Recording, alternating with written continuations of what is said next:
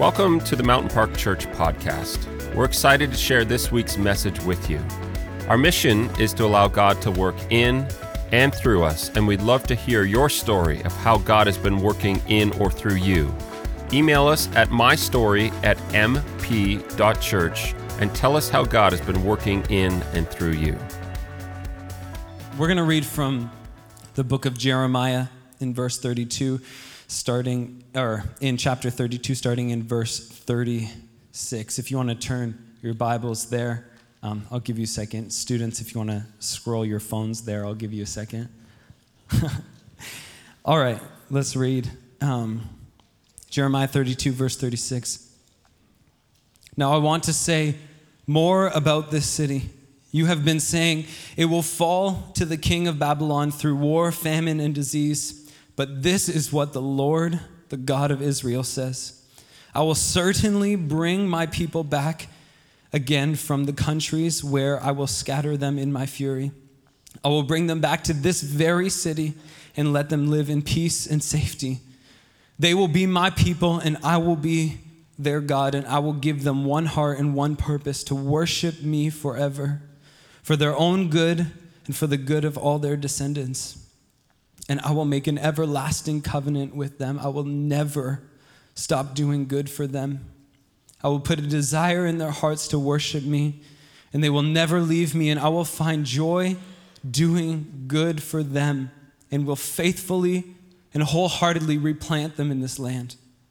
This is what the Lord says, just as I have brought all these calamities on them, so I will do all the good I have promised them. Fields will again be bought and sold in this land, about which now you say, it has been ravaged by the Babylonians. A desolate land where people and animals have all disappeared. Yes, fields will once again be bought and sold, deeds signed and sealed and witnessed in the land of Benjamin and here in Jerusalem, in the towns of Judah and in the hill country, in the foothills of Judah and in the Negev too. For someday I will restore prosperity to them, and I, the Lord, have spoken. Let's pray. Jesus, we fully understand that apart from you, we can do nothing. Holy Spirit, I invite you right now to put your goodness on display for all to see. I declare in Jesus' name that hearts of stone will be traded for hearts of flesh. I declare in Jesus' name that lies about people that have believed about who you are will be broken off. Agreements would be canceled in Jesus' name. And that your goodness would be released to every mind and to every heart in this place. In Jesus' name, amen. Amen. You guys can grab your seats. Thank you so much. So for those of you who don't know me, I just want to introduce myself. I'm Spencer. I normally have a guitar, and I'm standing right there. My beautiful wife, Ashley, and we have a little baby boy. His name's Silas. He is almost a year old, which is so sad, but awesome at the same time. I grew up in the church. My parents are actually here today, and my grandmother, and my sister. Shout out, Atema. So I grew up in the church my entire life.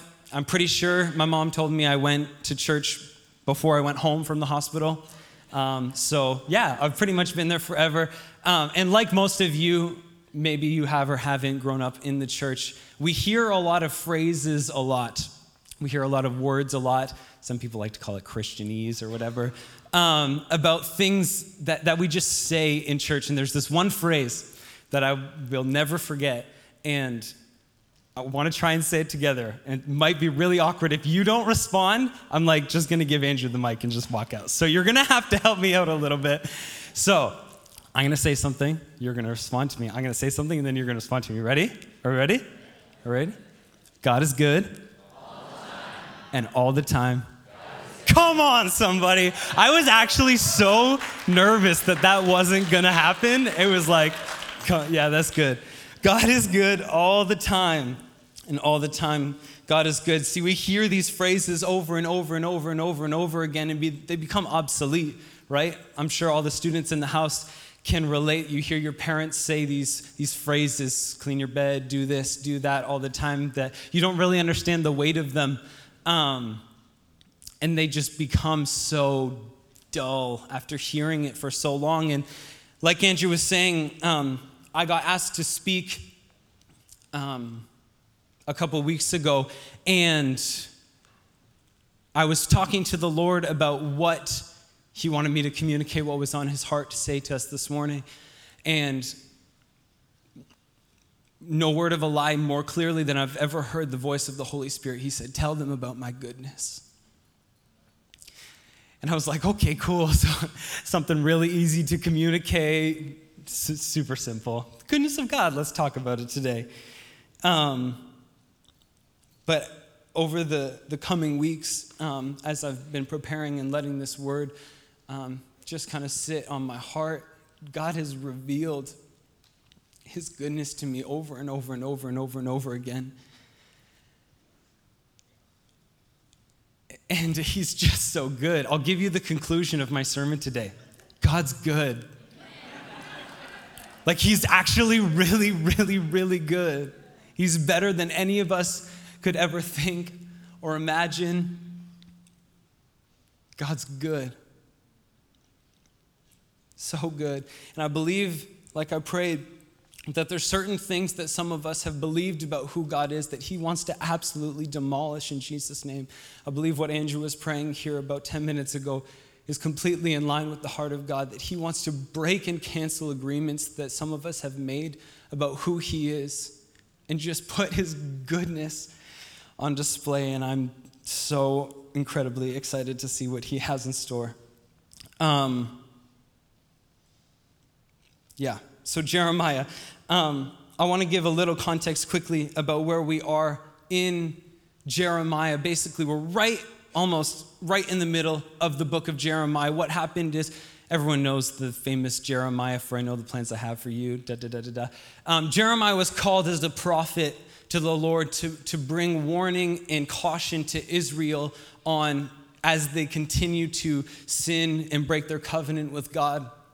And basically, the first half of the book is all of Jeremiah's prophetic warnings and everything that was going to happen if they don't choose to set their focus back on God and what they have for him and who God is. And then the second half is all the stuff that happens because they don't do that. If anyone's read the Old Testament for more than like one book, you've realized that the Israelites are very difficult sometimes.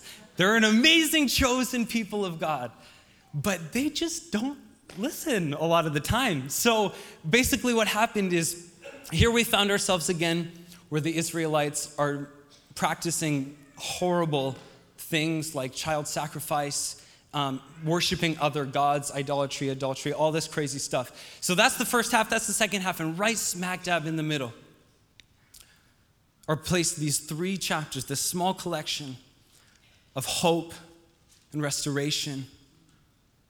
And God's saying, I'm going to display my goodness to you despite all of this stuff. A.W. Tozer, I'm sure we've all heard this quote before, says, what comes into our minds when we think about God is the most important thing about us. What comes into our minds when we think about God is the most important thing about us. So what you believe about God is the most important thing about you.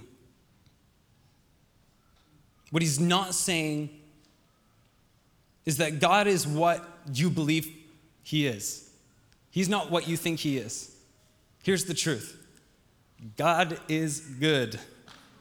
Whether you believe he's good or not, he's still good. It's his nature, it's his character. He's always been good, and he will always only ever be good.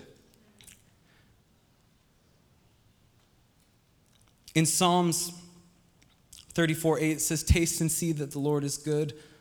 Oh, the joys of those who take refuge in him.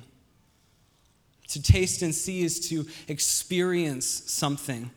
You see, I found it so funny when God asked me to share about his goodness, because I'm like, how do you explain something like the goodness of God? And I've come to realize you really can't. The goodness of God is not something that can be quite as explained as it can be experienced, right? Like, for example, Andrew, you can relate. Who loves fine dining, like a good steak? A good steak, right? Steak is amazing. I don't know why I'm talking about steak at 11:50, but it's a bad idea. But there's something incredible about fine dining. Taste and see. So obviously, the most important thing about fine dining is when we, eat the food because it's really good. But there's something beautiful about a gorgeously plated dish, right? Am I right? My mother has a thing about all the colors on a plate. They have to, coordinate. Anyways, the goodness of God has to be experienced. It can't be explained. And I believe that there's a lot of people who have been in the church for a long time that know that God is good, but don't know that God is good. And I believe today that every heart in this place, I'm believing with faith that every heart will experience the goodness of God and know his goodness.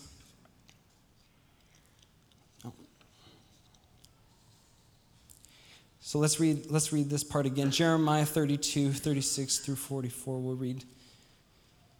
Now, I want to say something more about this city. You have been saying it will fall to the king of Babylon through war, famine, and disease. But this is what the Lord, the God of Israel, says. I will certainly bring my people back again from all the countries where I will scatter them in my fury. I will bring them back to this very city and live in peace and safety. And they will be my people, and I will be their God. And I will give them one heart, one purpose, to worship me forever, for their own good and for the good of their descendants. And I will make an everlasting covenant with them, and I will never stop doing good for them.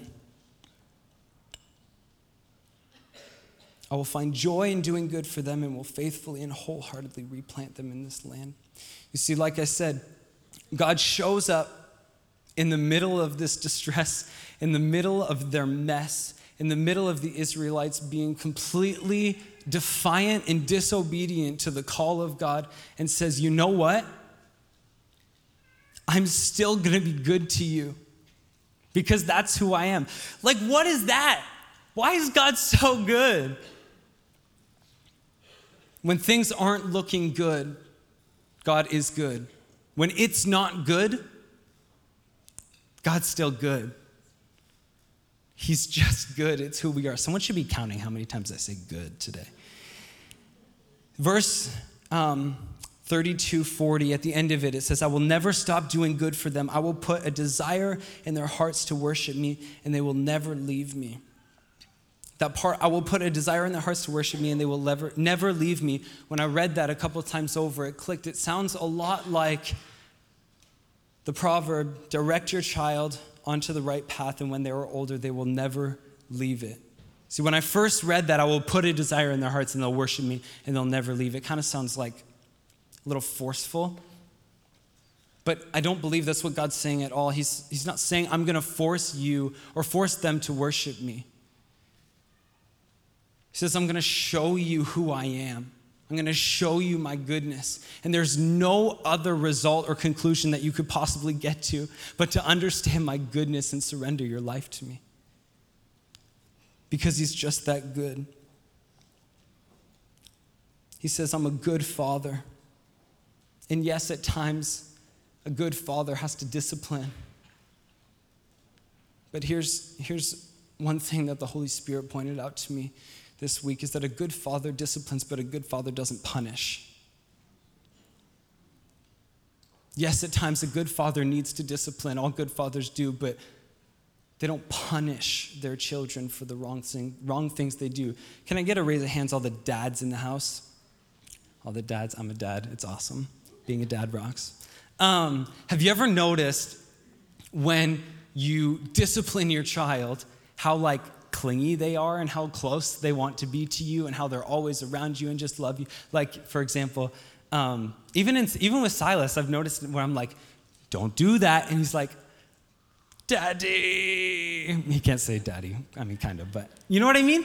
But on the opposite hand, when you assert anger or some sort of dominion over your children and punish them, it disconnects them from you, right?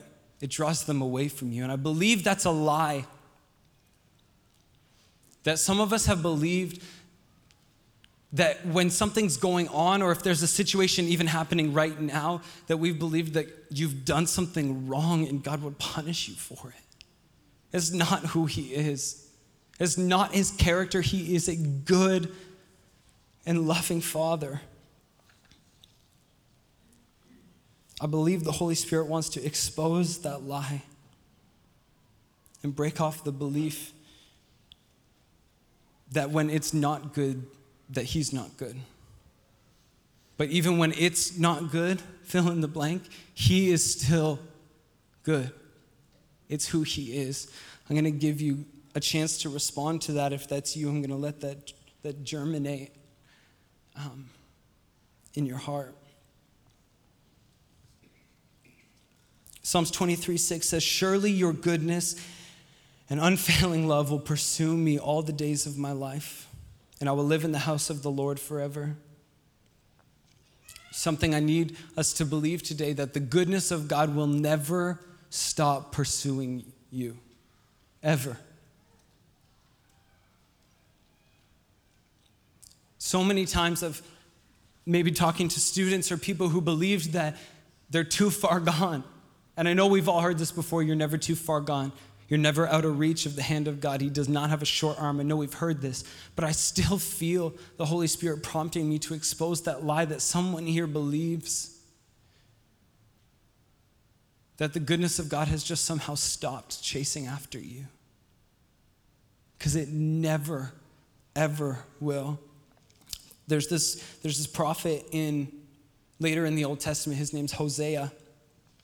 And God uses and calls Hosea in a really unusual and mighty way. And he calls him to marry this prostitute. Her name's Gomer. And he does that. He marries her. And Gomer leaves him to go back to prostitution and to go back to her ways and completely defile their marriage.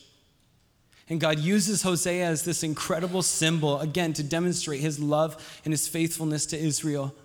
He says, go back, get your wife, and show her unfailing love. Because you will be assigned to the nations that I love my people, and I will never stop pursuing them. See, God, his goodness doesn't stop when stuff goes wrong. His goodness doesn't stop when you go wrong, but his goodness never fails. His goodness will always pursue you. He says, my goodness is the final word. This verse in the end of Hosea chapter 3, it says, in the last days they will tremble in awe of the Lord and his goodness. And I feel also that God wants to put a mighty display of his goodness this morning. I believe there's someone here today that has never tasted the goodness of God, never experienced the goodness of God for themselves. For those who have been in the church for maybe this is your first time, or those who have been in their church for 40 plus years, I believe there's people who have never truly experienced the goodness of God. In 1 Peter 2 and 3, it says, like newborn infants long for pure spiritual milk, that by it you may grow up into salvation, if indeed you have tasted that the Lord is good. If you have tasted his goodness, if you have tasted who he is, know who he is, only then, when we have a right understanding and a right understanding about who God is and his goodness, then can we grow. I'm going to invite the worship team back up.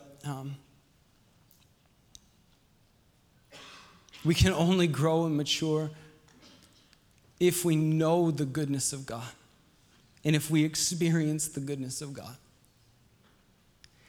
Because he's just so good.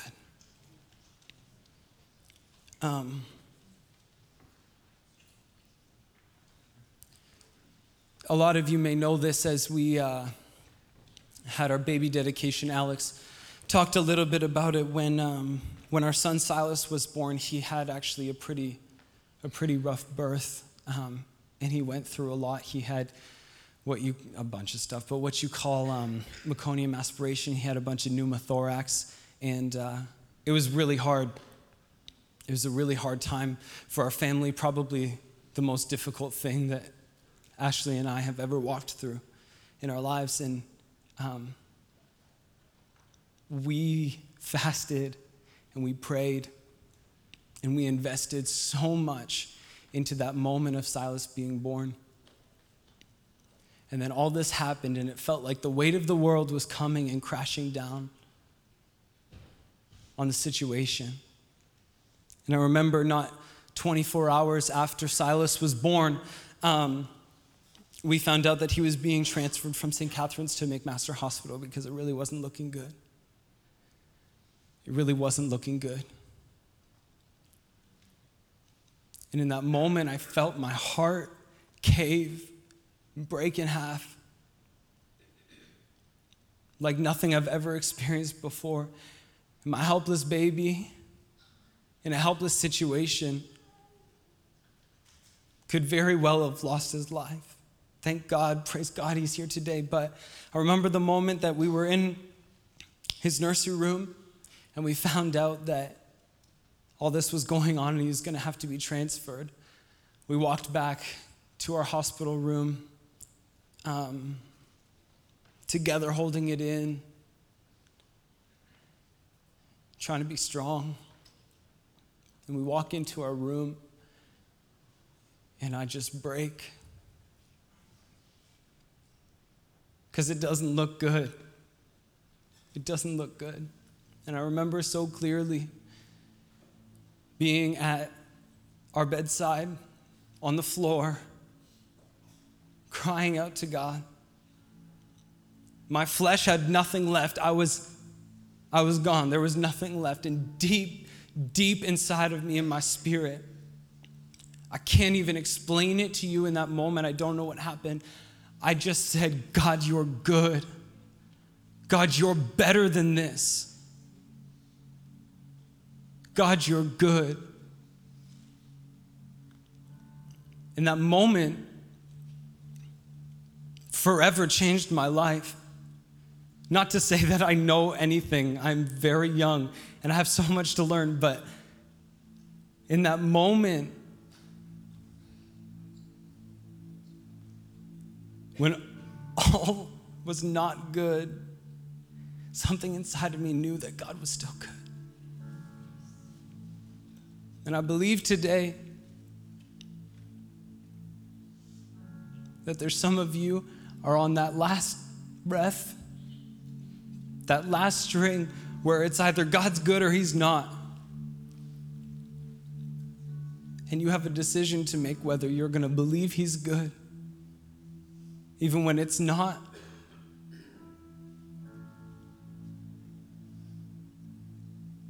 Why don't you stand? I'm just going to call out those things again that I feel the Holy Spirit's releasing. I feel so strongly that there's someone in this place that have believed the lie that God has punished you for something that has gone wrong, and he's not done that. He is a good Father. He does not do that. Number two, I believe that there's people in this place that have been in church their entire life and have never truly experienced the goodness of God. And I believe he wants to absolutely overwhelm you and absolutely ruin you with his goodness.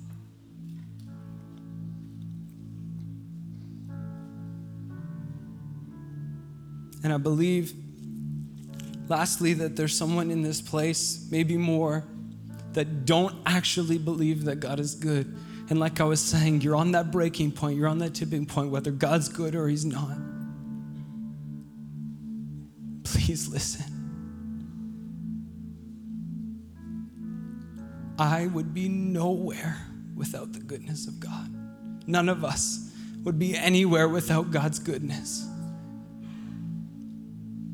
And if he's not good, then all of this means nothing. But lives are being transformed and lives are being changed and people are coming to know Jesus and being saved, healed, and delivered because he is good. He's good. So we're going to sing, we're going to declare the goodness of God. And I believe for those people that it's time for you to respond. Where am I? See, the word taste, when translated, is defined as perceive. The definition of perceived means to become aware or conscious of something. I believe that God is calling those people and those who want to experience the goodness of God like never before to praise him because he is good, whether you believe it or not. We hope that you are challenged and inspired by what you heard today, and that you're willing to allow God to work in and through your life in bigger ways this week. We'd love to stay connected with you on social media, facebook.com/Mountain Park Church and instagram.com/Mountain Park Church. Finally, if you have a story of how God has been working in and through you, we'd love to hear it. Just email us at mystory@mp.church and tell us how God has been working in your life lately.